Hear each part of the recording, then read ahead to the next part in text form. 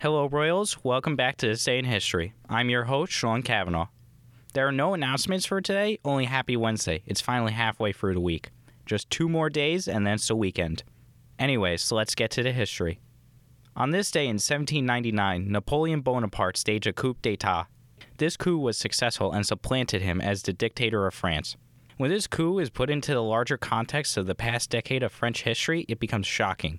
When put into the context of the next century and a half of European history, it becomes even more shocking. With this, let's delve into France and Napoleon Bonaparte. Now, the French Revolution was a wild series of events that would take an entire semester of college to even begin to cover it all. With this, I'm going to try my best and summarize it quickly. The revolution took place officially between 1787 and 1799.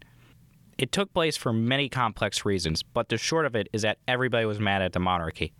The peasants, the bourgeoisie, the aristocracy, and the philosophers were all mad at the monarchy. Their goals were simple. They wanted liberty, equality, and fraternity. A callback to the American Revolution slogan of life, liberty, and happiness. Fraternity was not found, though, as riots, fights, and skirmishes broke out among many groups in Paris. It came to a head when the royal palace was stormed, and Louis XVI and Marie Antoinette were arrested. When the two were later caught trying to flee France, they were tried and executed by guillotine. With the power vacuum caused by the execution of the monarch, a new form of government was ushered in.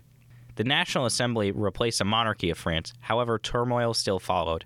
France entered the Reign of Terror, with wanton violence and beheadings all over France.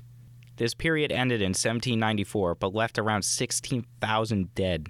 From then on, France experienced political strife and economic downturn until Napoleon staged his coup. With that out of the way, where does Napoleon come into play in all this? Well, Napoleon was born on the island of Corsica, a small island off the coast of Italy.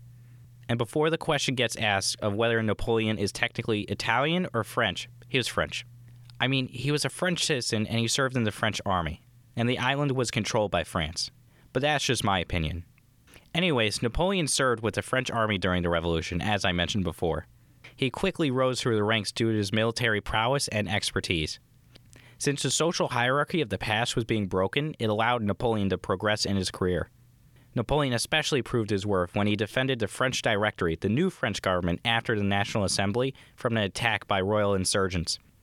2 years later, he would use a military expedition to Egypt to help him finally take over France. Even though this expedition had failed, Napoleon still returned as a hero. He made use of the unpopularity of the Directory at the time and staged a coup with several of his allies. Thus, Napoleon became the first French consul. Only a short time later, through a referendum that was probably not fair, Napoleon was elected as the Emperor of France. I won't go into the history of Napoleon after this, as it's mostly just him making power grabs and land grabs across Europe.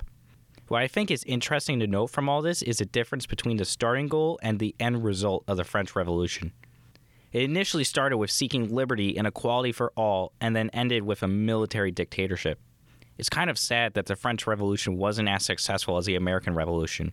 I would also like to add that something else to note is that because of Napoleon and his power grabs, it shaped European history for the next 150 years.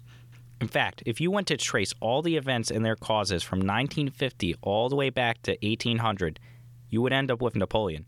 I'm not even joking. Napoleon was the root cause for a good chunk of European events. This is because after Napoleon was removed from power, there was a goal among Europeans to stop any large-scale war at any cost. The problem from this is that tensions started to boil, and this boiled over into World War I. And as we know, World War I caused World War II.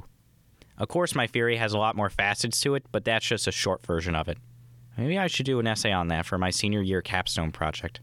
That's a ways away, though, but I will keep it in the back of my head. Anyways, thank you for listening, Royals, and have a good Wednesday.